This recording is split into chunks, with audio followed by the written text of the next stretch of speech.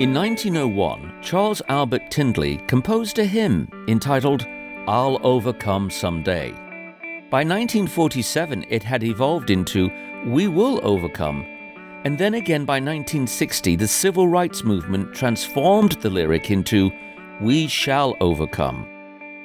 But now, one Jamaican American says we should actually sing We Have Overcome. I'm Dr. Alan Campbell, and this is Watching America. All my life, watching America. All my life, there's panic in America. Oh, oh, oh, oh, there's trouble in America. Oh, oh, oh, oh. From WHRV Norfolk, this is Watching America.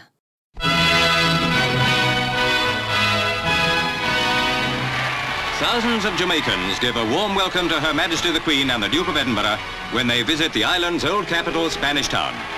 So that all the great crowd may see them, the royal visitors take their places by a statue of Rodney, whose naval victories rid Jamaica of the threat of French invasion in the late 18th century. Queen Elizabeth II is the head of state of 16 countries, one of which is Jamaica. The Queen, who is the guest of the Governor Sir Hugh Foote during her stay, visits Sabina Park, where 35,000 schoolchildren wait to welcome her. Their eyes shine with excitement. Their queen has come from a far-off land to see them. It is a moment they will cherish all their lives. She has visited the nation 6 times. In a Land Rover, the Queen, who wears a white and green frock, drives between the ranks of cheering children. A brilliant day, warm not only with the bright sunshine, but with the affection of the Queen's people who live in the island once called the fairest jewel in the British Crown. After 307 years of British rule, Jamaica became an independent state in 1962. Shortly after, a young Jamaican boy watched his mother depart on a plane, not for the former seat of the British Empire, but for the USA. At that moment, he determined that he too one day would go to the land of opportunity.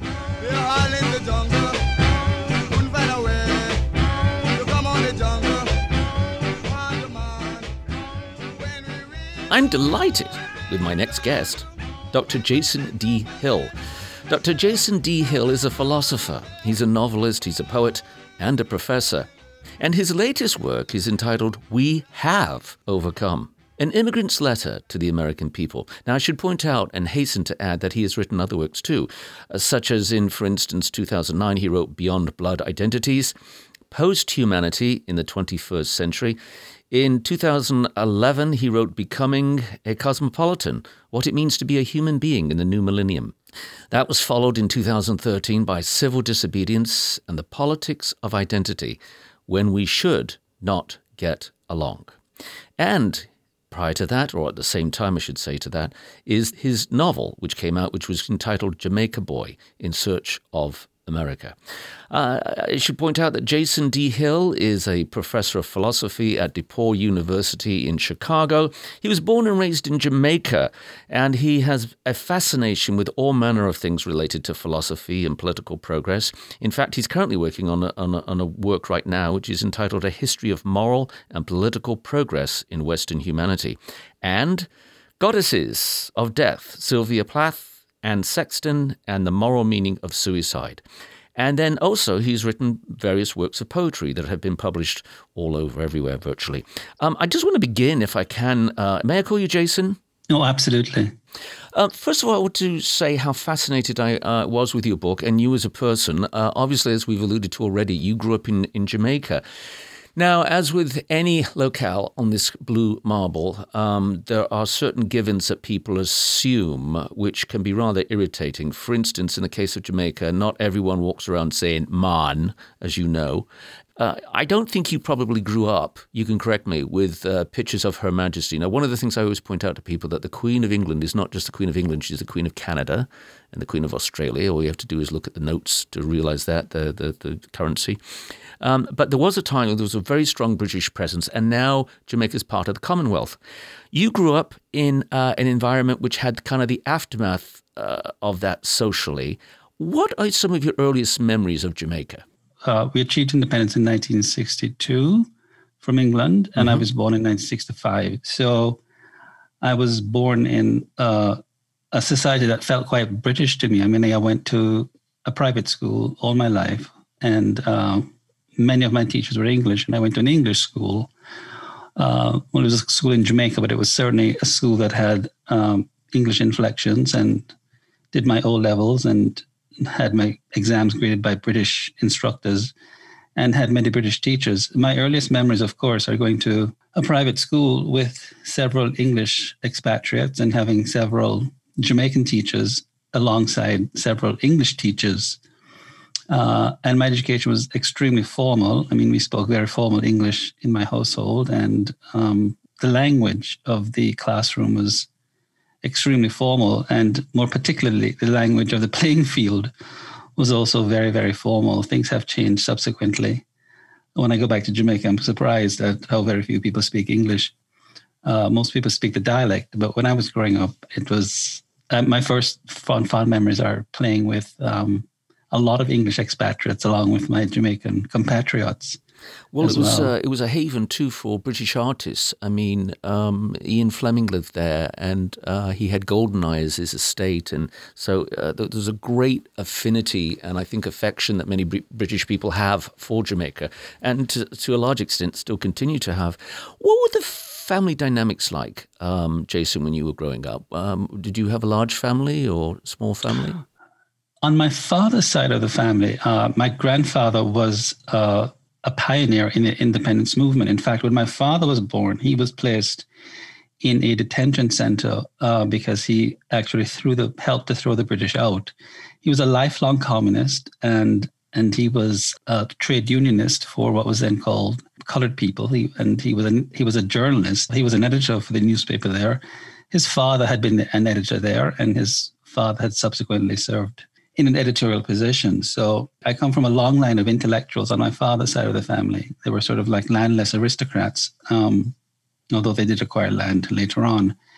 And he was a strong figure. I remember in high school reading about him. It was very peculiar to be quizzed on your grandfather in high school. He was in the history books.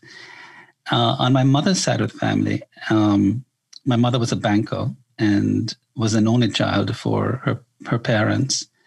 And so I also come from a very multi-ethnic family. I'm speaking in terms of ethnicities and races. My grandmother's father was, his father was a Sephardic Jew who had married an East Indian woman. And my mother's father was Hispanic. My father had several brothers and sisters, so I grew up among a lot of cousins. On my mother's side of the family, it was quite small. And then I have one brother who was 11 months younger than I, and he subsequently went back to Jamaica about 4 months ago after living in the States for about 34 years. So we left Jamaica when I was 20 and he was 19. On the surface, there would seem to be, in general, incongruities with your life, but I just think it's this extra texture. It makes it very interesting. So you've mentioned, the Jewish background. You've mentioned that your father was a revolutionist of a sort and an avowed communist.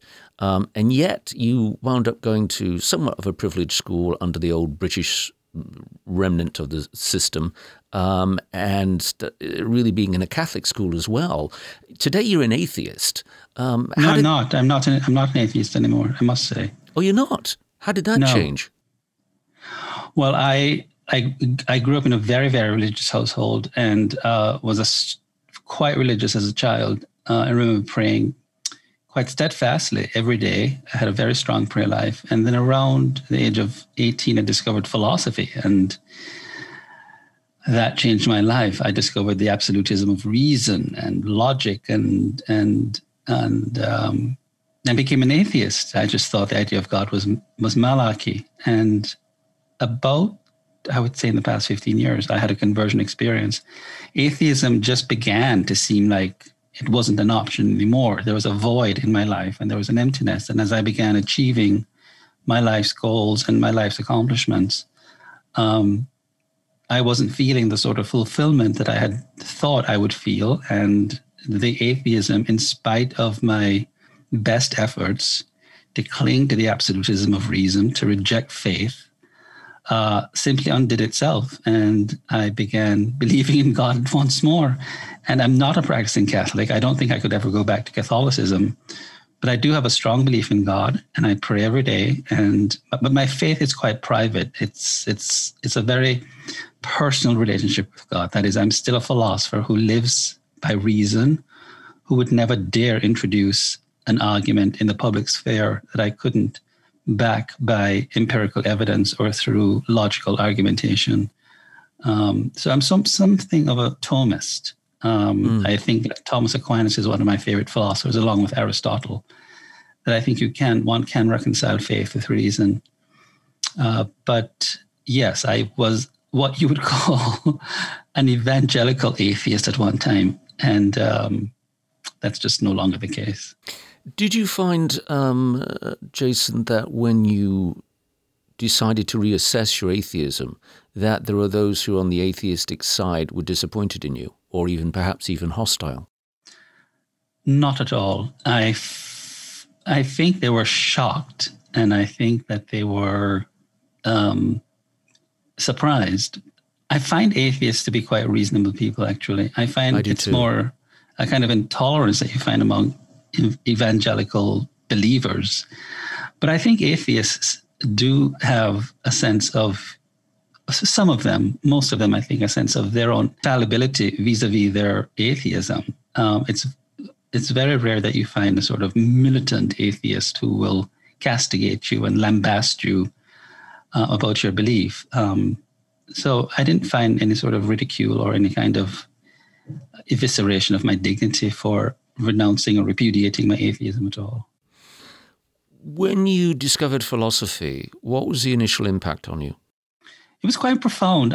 My father had been plying me with books. I was quite close to him. He was my soulmate, actually, and we lost him to schizophrenia, to madness and psychosis very early on in my childhood.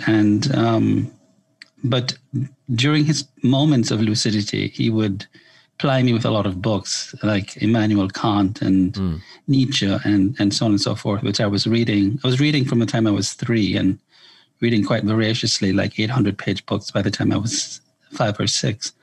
But he had me reading philosophers. And so my sensibilities were forged in the crucibles. My philosophic sensibilities were forged in the crucibles of literary works. And then I discovered Ayn Rand, who was instrumental in my atheism, actually. And I read Atlas Shrugged and The Fountainhead. And along with Bertrand Russell, with whom I was quite taken, I decided I wanted to pursue a PhD in philosophy. I didn't intend to become a professor. I wanted to become a full-time novelist and a writer. And I had worked as a journalist in Jamaica before coming to America for 2 years. And I thought I'd be a full-time writer with a PhD in philosophy. It was a vocational calling. I knew really that I had philosophical sensibilities and literary sensibilities. I did a double major in English literature and philosophy in school. But I thought that my calling really was to be a philosopher and a writer. And it really changed my life. I think I was a lonely child. I was very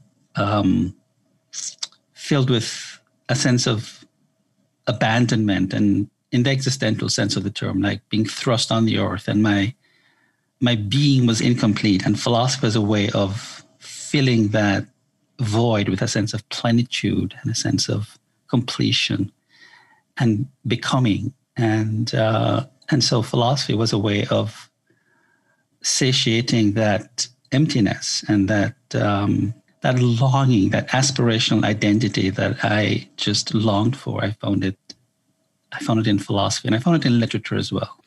Well, you evidently had a season where theology was at bay, but then, as we've just reckoned and acknowledged, it came back again. So for you, there isn't that much of a gulf or separation, I would presume, between Athens and Jerusalem. They're just different approaches? Well, the way I sort of explain it is by way of an analogy. It's like watching several movies or reading several books. They're prisms through which we see the world. Mm-hmm. And the philosophers or the theologians or thinkers are artists through whom we get a close picture of the world, and some of them illuminate the world more clearly than others. Some of them actually see the world as if they have cataracts in their eyes, and then some of them actually see the world as if they have goggles on. And I tend to look at philosophy that way. Some of our perceptive skills are heightened by some. And so the question that you posed, I think I would agree with that, yes. So you eventually come to the United States. What was the, if you will, the inciting incident that led to you coming to the United States? I think I'd always had a love affair with America. I wanted to come to America from as far back as I could remember. My parents came to America when I was 3 and my brother was 2. They emigrated, and what should have been a 4-week separation turned into almost a 4-year separation, because my father developed schizophrenia, and my mother really had to take care of him. And we were separated for 4 years. We saw our parents twice a year, but my mother didn't realize it was schizophrenia. She just thought it was irresponsibility or something different. And finally she divorced him and came back to Jamaica at 7. I always loved America. I always had a dream of making something magnanimous and remarkable of my life. And I knew that on the tiny island nation of Jamaica, to which I felt absolutely no connection. I always felt alienated from Jamaica. I always felt that I belonged somewhere else. And my imagination fixed itself to America. I had relatives. My cousin was the Jamaican ambassador to Switzerland. At the time, my mother said to me, do you want to go to Switzerland and go to boarding school there, and you could become very multilingual like your cousins and be fluent in German and French and Italian and so on. I said, absolutely not. America is my destiny. That's the country I want to go. I could have been quite comfortable in England, I think, but I imagined America as this vast landscape on which I could sort of reenact a new script and rewrite my life in a manner in which I could play God and become the multiplicity of things that I really, really wanted to become. So that was the sort of stimulus for coming to America, that I imagined it as this vast place where you could start metaphysically clean from scratch and rebuild your life. When you finally arrived in America, what things were difficult for you to entertain? Because there is always a phase when we go to a new land of disillusionment. So there's thrill, fascination, and then there's a wave of disillusionment. When did any disillusionment manifest? I don't think I've ever had one moment of disillusionment, and I mean this quite seriously. In 35 years of living in America, with America, I've had setbacks and I've had personal crises in my life, but I attribute none of them to America. I have been thoroughly in love with this country from the moment I landed. I mean, I made a covenant with America from minutes before the aircraft touched down in Atlanta, which is where we went in 1985. When we all left, my mother thought we were too young to come, so she gave up her career and she came. I have never been disillusioned with the country per se. I've been disappointed with what I thought were intellectually bankrupt moments in American culture and with certain trends that I thought the country was drifting towards. But I've never been disillusioned with America. I have set my goals, and I have found that the country has not been inimical to those goals, but actually quite conducive.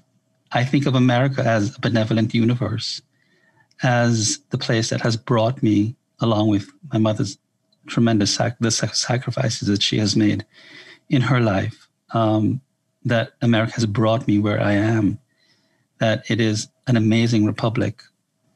So I really haven't been disillusioned with America at all.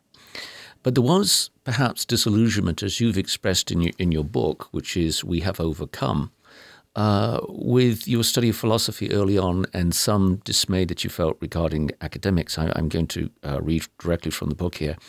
You write, I came to understand as an academic philosopher that it was in our institutions of higher learning, our universities, that the real destruction of America was taking place. Our nation's universities, in their advocacy of Americophobia, are not only sites of national security threats, they are purveyors and repositories of racial divisiveness in this country. The biggest breach in this country is not between blacks and whites, it's between the intellectuals and the people. Yes. So how did you arrive at that? Through experience and through observation, of course, but through experience and being ensconced in the academy for now almost 25 years, and being terribly disappointed with the academy, but not equating that, of course, with America. America is not a hermetically sealed country in which you can't sort of ostensibly point to other vectors that offer an antidote or a remedy. But I've been extremely disappointed with the academy and how one-sided it has been in terms of what I imagined the academy to be something quite different than it turned out to be. And especially the way that my profession, philosophy, has morphed into something that I didn't think it would morph into. So if I have disillusion, it's in the way that higher education is morphing into something quite nefarious in this country. But I'm sort of reluctant to use the word disillusionment in terms of describing my disappointment with the academy, because it implies a sense of hopelessness and an absence of antidotes to remedy what I have found disappointing in the academy and in my field of philosophy. You express on page 26, you write the following: I cannot communicate to you the anti-American sentiment, the actual hatred of America that is constitutive feature of the academic left in this country, especially found in the humanities and social sciences. There I found a phalanx of bourgeois Marxists, professors extolling the virtues of communism and socialism, but living off the profit of a capitalistic system. I and another immigrant friend of mine, an African woman from Cameroon named Ozung, referred to them as welfare scholars. Wow. Right. That's tight, that's powerful, that's potent, and I'm sure there are many people who will take exception to that. And what do you say to your critics? I say to my critics that many of you are ethically condemnatory of capitalism, but your libidos and your desires are covetous of the products of capitalism, and therefore you're moral hypocrites. So you cannot be really against capitalism while you're desirous and you're consuming the products of capitalism.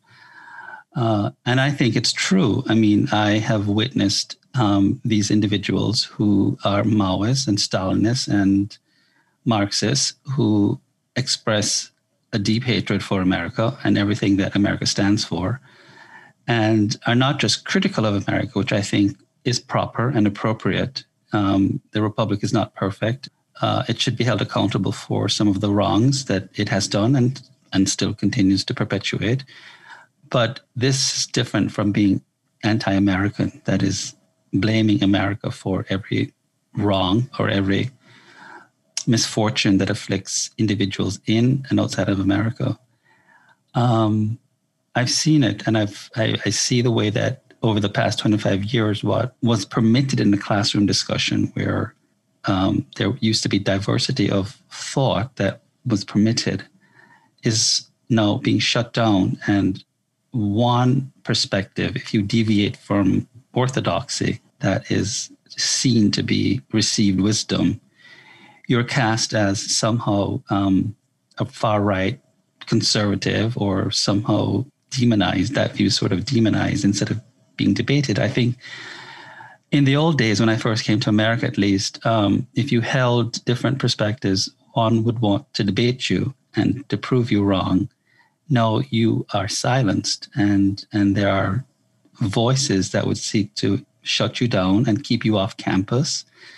I'll give you an example. When I was in college, and I would have described myself as liberal back then, and now I would describe myself as a sort of conservative liberal, but I was liberal back then, and there was a conservative speaker coming onto campus, and he was a conservative Black speaker, and there were a number of students from the Black diasporic studies who were against him, but they all eagerly wanted to hear him, and they were all vying among the students who would get to take him out for a drink to argue with him and prove to him why he was wrong about pulling oneself from the bootstrap. Today, that same thinker would not be allowed on campus. There would be petitions to have him not be allowed on campus. He'd be booed. His microphone would be dragged away from him. These are the kinds of changes that have occurred that have left me very, very disappointed, where free speech is being shut down. Healthy debate, robust debates are being compromised. And that's my response to my colleagues. It's very, very real. If you're just joining us, you're listening to Watching America. I'm Dr. Alan Campbell, your host, and my guest, I am so happy to say, is Dr. Jason D. Hill. He is, in fact, a philosopher, a novelist, a poet, and a professor. That's 3 Ps, by the way, philosopher, poet, professor, and novelist. And his latest work is entitled We Have Overcome, an immigrant's letter to the American people. The title to some would be considered provocative. Some would take exception, say, no, we have not overcome. Obviously, this is a reference to the civil rights song that was invoked and popular in the early 60s, from Selma, Alabama, to walks across bridges, to certainly protests all around the southeastern part of the United States. Yes. And some people would say, how audacious, Dr. Jason D. Hill, how audacious for you, who have come from, to some degree, a prominent family. You've alluded to the fact that you had, I think you said, an ambassador in your lineage. Your father was prominent in that he was known in textbooks that you read in Jamaica, etc. My grandfather. Your grandfather, I'm so sorry. Your grandfather, thank you for correcting me. And the people on the sidelines would perhaps have a proclivity to say, well, it's okay for Jason. He went to a nice Catholic school and he came to America and he had a facility with language and he was precocious at the age of 5, reading 800-page books, etc. How dare he stand in judgment of others? To what would you say, what would be your retort to those type of accusations? Well, I take them quite seriously, to be honest. And I say that I never had to sit in the back of a bus and I never had to drink at, a colored water cooler. I never had my dignity eviscerated by being pointed to, a particular bathroom assigned on the basis of racial ascriptive identity. However, I came to this country at 20 and I was not immune from the kinds of racism that other Blacks were subjected to. So there are two answers I want to give. One is that today I steadfastly hold that race is no longer determinant of one's destiny, as it certainly was during slavery, and to a large degree as it certainly was under Jim Crow and under legal segregation. I firmly believe that with steadfastness, if you have a vision, if you have a goal, if you finish high school and don't have a child out of wedlock and get a job, you can make it. And one of the things I do in the book is tell the stories of immigrants, not just from Jamaica, but from Vietnam, from Africa, who came to this country with very little knowledge of the language, and with sheer determination, with no help from the state, save their money. I tell of a nurse and a gardener who couldn't speak any English, who came from Jamaica, watched a lot of television, learned the language, started out with one lawnmower, ended up with 2 tractor mowers, and ended up hiring Mexicans under him and buying a house 3 times the size of my mother's house. This is a country where, based on your interpretation and based on your philosophy and based on your ethos, you can make something of your life, because race is no longer determinant of one's destiny. Now, as far as we have overcome what we have overcome, I would say that since the 1964 Civil Rights Act, in which Blacks were granted full equality before the law, that's the sense in which we have overcome. That's really what the Civil Rights Movement was about. The Civil Rights Movement wasn't about redistributing wealth to everyone. The Civil Rights Movement wasn't about making everyone equal, because we're not all equal. We're equal before the law.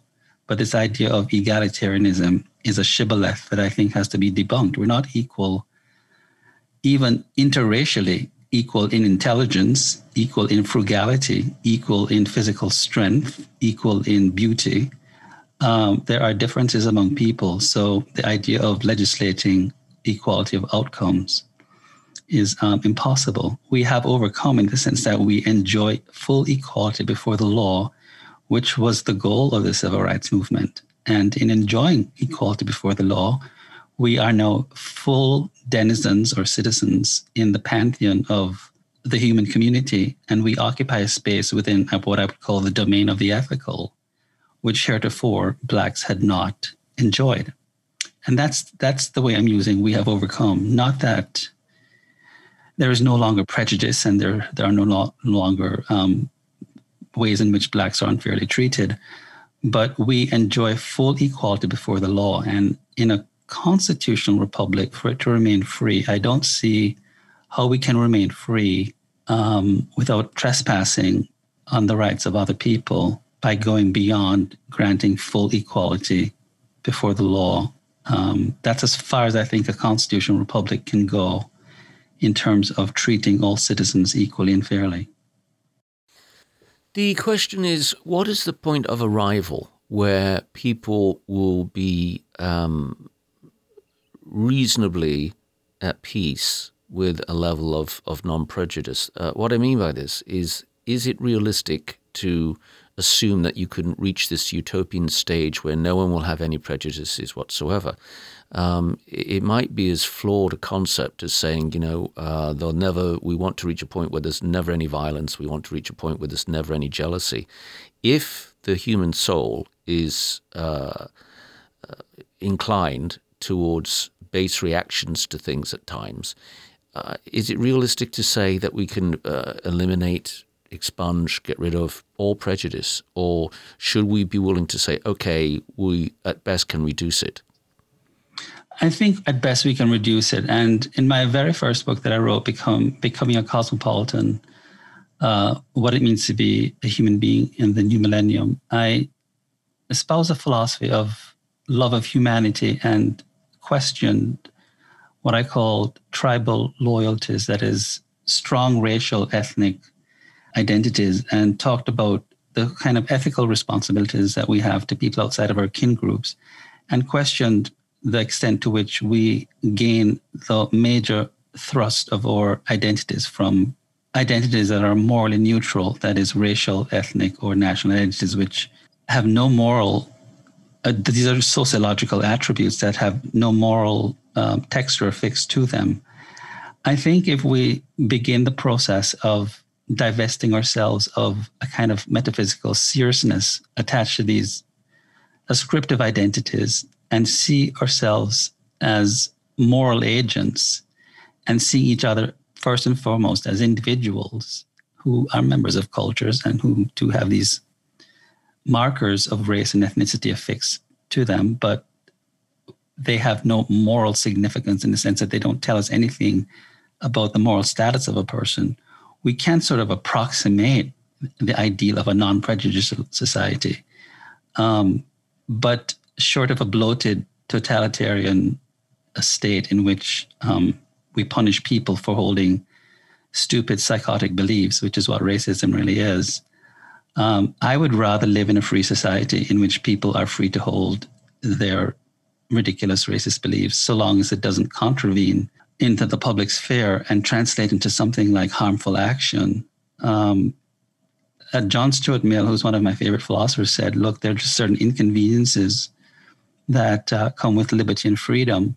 And one of those inconveniences happen to be people who wish to elevate their sophomoric high school opinions to the level of human knowledge. And I think that's what racists do. They have certain beliefs about people that are erroneous, and they wish to elevate them to the level of knowledge and then enact that knowledge into sometimes laws. People are flawed, and the frailty of the human condition is such that people are going to hold erroneous viewpoints. And we can't, by fiat or by de jure laws, just wish them away. What we can do is protect individual rights and try to cultivate an ethos. As a philosopher, I'm more concerned with cultivating an ethos that respects intrinsic dignity and inviolable moral worth of all persons than I am in trying to somehow play the policeman and monitor, the belief systems of all persons. I would rather much in the classroom cultivate an ethos of respectability and of respect, I should say, and teach what inviolable dignity and moral worth of which each person is the possessor of. Our very first guest on Watching America was Camille Paglia, an atheist, lesbian, intellectual, critic of popular culture. And she made the argument on this program that people must be granted the ability to hate if they so choose. Now, they can't act on it, and she was very clear to say that. But she said it's as absurd to try and legislate against people's emotions of hate any more than it would be to insist that people must love. People have emotional states and psychological proclivities to react to various persons one way or another. But she said the issue, and she alluded to this, was the fact that there is a place for, even though she's an atheist, for religious, if you will, premises. And one of them is the idea that, many people have jettisoned the Hebrew outlook of life. But the Hebrew religion, Jewish religion, had the whole concept that everyone was made in God's image. If you have a worldview that people are made in God's image, you have an imbued reverence already for other parts of humanity. Do you think that's a loss, or is it something that can be attained from humanistic efforts? No, well, when I was an atheist, I still was very, very careful not to eviscerate people of their religious sensibilities. I mean, I said I was an evangelical atheist, meaning that I just didn't really believe in God, but I was very careful to take my grandmother to church every Sunday and to buy her prayer books. I think there's something that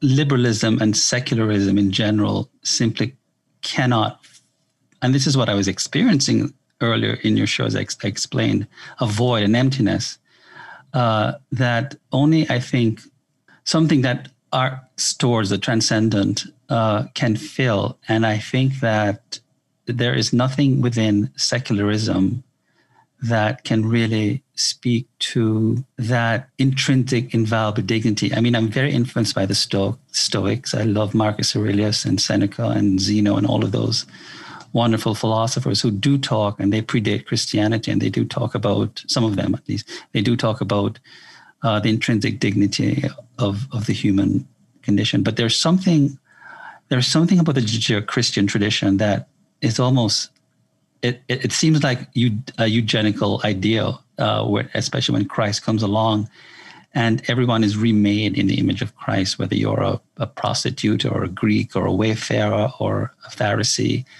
that no matter how slimy and filthy you were, you can be reborn. There's redemption. I think that, yes, I think there's something there that has to be preserved, and should be preserved. And that's an ethos that I think is quite healthy.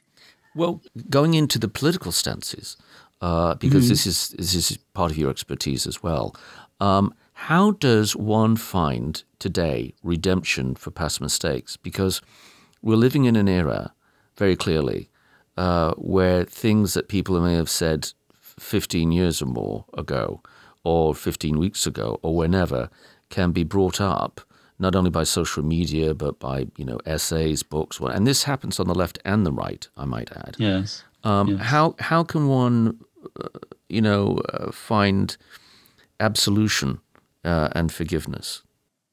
Well, I have a book coming out in October that's called "What Do White Americans Owe Black People? Racial Justice in the Age of Post-Oppression," and I talk about this, and I think that the way forward is through something called radical forgiveness. That is recognizing the frailty of the human condition, first of all, owning one's shadow and owning the frailty that exists within one's psyche and within one's own personal constitution, and forgiving other people for past transgressions, or other members of other groups or whole groups for past transgressions. I immediately think of Nelson Mandela. Yes. I think that that's the primary example we have on this planet, at least in the latter part of the 20th century, which was exemplary, with this idea, Nelson Mandela saying, okay, we will have acknowledgement of wrongs, but we will not punish, and there will be no retribution. That was truly phenomenal. I think it's truly phenomenal. One of the things I address in this forthcoming book is that forgiveness is absolutely necessary. That the idea of holding people whose ancestors may or may not have committed atrocities, or the idea of holding people whom you think, because they're white, have something called white privilege, and that white privilege benefits them enormously, which I don't think they can do anything about it, or short of self-annihilating themselves. I mean, I have educational privilege in having 4 college degrees. I don't know what I can do about it, except not be patronizing to people who are not as educated as I am. We have to sort of learn first to forgive people, and to have a sense of compassion and a sense of charity towards people, and realize that sometimes people act not out of malice and out of hostility, but sometimes out of ignorance, and sometimes out of a sense of, if it's not ignorance, it's a sense of fear. And to understand that those motives themselves are not sufficient to cast people into an irredeemable status out of which they can't emerge. And I think that this is what I, as a person, not just as a professor, because I don't politicize my classroom, but as a walking individual in the world, this is what I try to embody towards people in the world, that sense of radical forgiveness and a sense of understanding the frailty of the human condition by first accepting and loving the frailty, loving myself in spite of the frailty, and understanding the frailty, and understanding my own capacity to be cruel and my own capacity to be insensitive towards others, not because I'm malicious, but because of a host of motives. And if I can do that within myself, then I can certainly extrapolate onto other people and understand that they too. So I think, actually liberating ourselves from self-righteousness and is the key, and realizing that we're all equally culpable of mistakes and errors of judgment is one of the first steps. I think that's necessary. If you're just joining us, tuning in, I feel sorry for you because you've missed some really good stuff. So get the playback or the download of the podcast version. But you are in fact listening to Watching America, and I am Dr. Alan Campbell, and it is my great pleasure, I really mean that, to have Dr. Jason D. Hill with us. He is a philosopher, poet, professor, I've said, and novelist. And his latest work is We Have Overcome, an immigrant's letter to the American people. Jason, we were just talking about radical forgiveness. Are you able to exercise that on a personal level in your life? The reason I ask this is not with any condescension whatsoever or assumption that you are unable or haven't been successful in that regard, but I'm mentioning it self-reflexively because I think, can we forgive from the macro to the micro? And I am avidly working at forgiving in the instant, at the moment, and with a continuance of life. And I'm not sure that we're cultivating that characteristic in our children, in our young people, moreover in ourselves as adults. What's been your experience? My experience is that it has been very, very difficult for me to do that. I'm becoming better at it as I get older. And the reason is because I think that, and maybe it's for selfish reasons, that a calcification of the heart is the concomitant result of not forgiving, that one begins to ossify and one begins to shrivel when one harbors resentment and revenge And so maybe it stems from first an instinct towards self-preservation, that it is in your own rational self-interest to forgive, even in the absence of accountability or a forthcoming acknowledgement of wrong done by the other. It is just a healthier and a more uplifting way of relieving oneself of that sort of burden.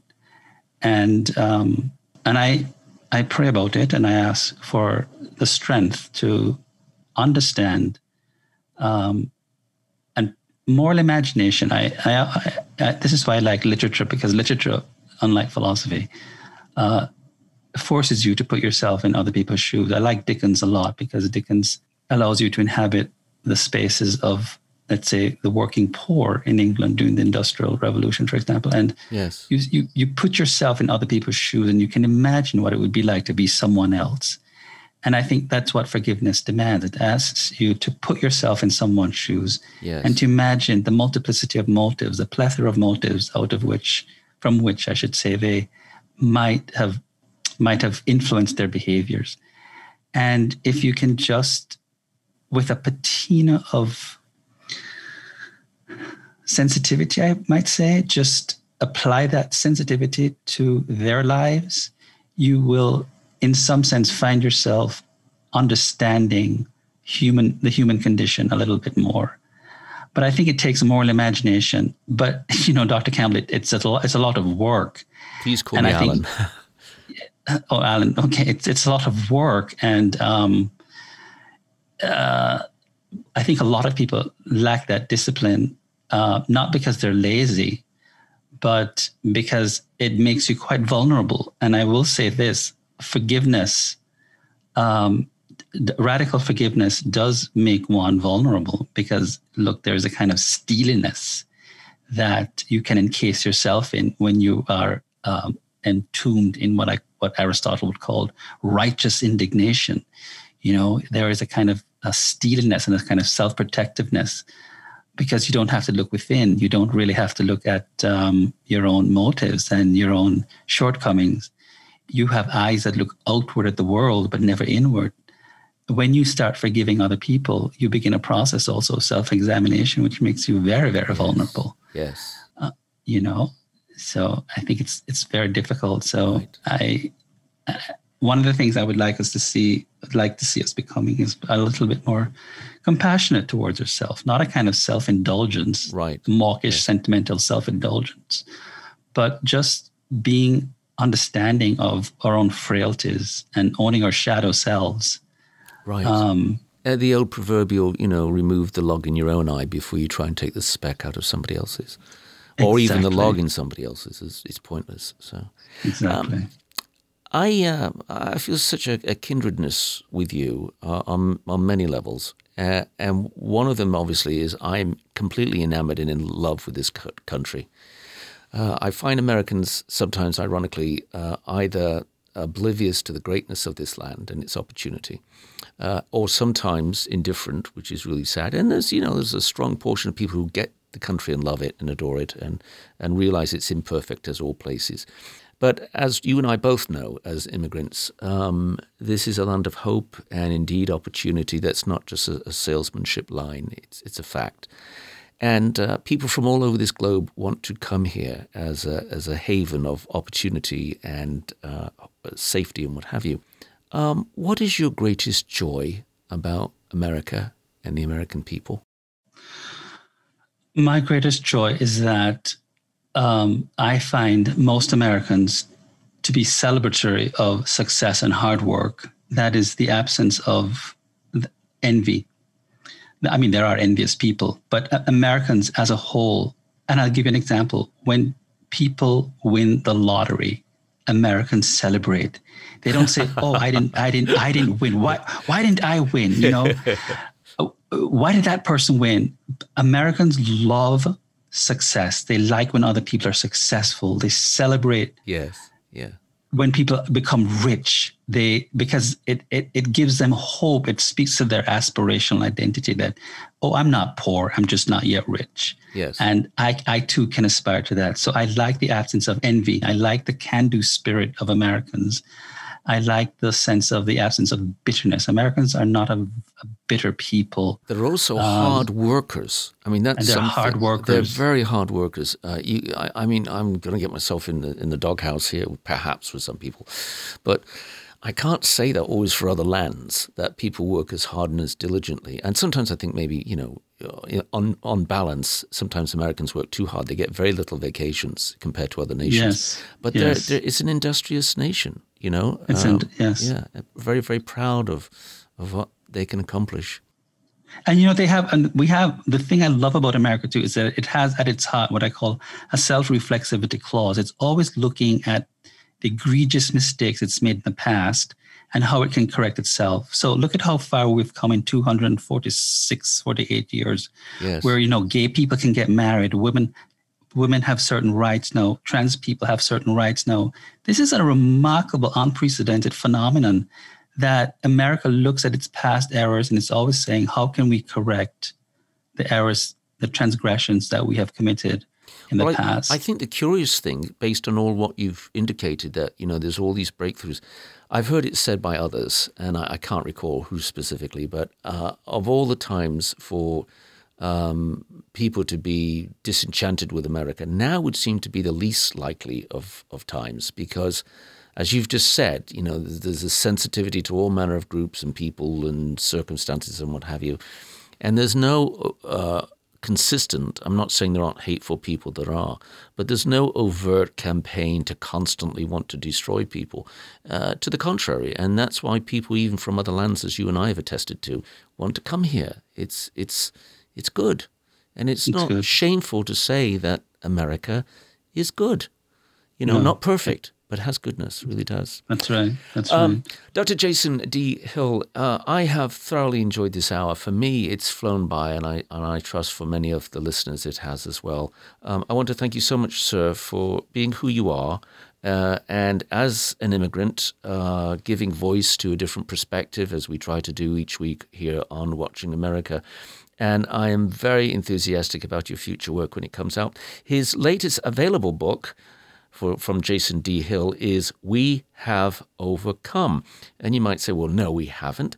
Well, okay, fair enough, but give a read and see what you think, and then perhaps reassess the situation. So, Jason, thank you. I'd like to call you friend and say take care and God bless. Thank you so much. The same to you.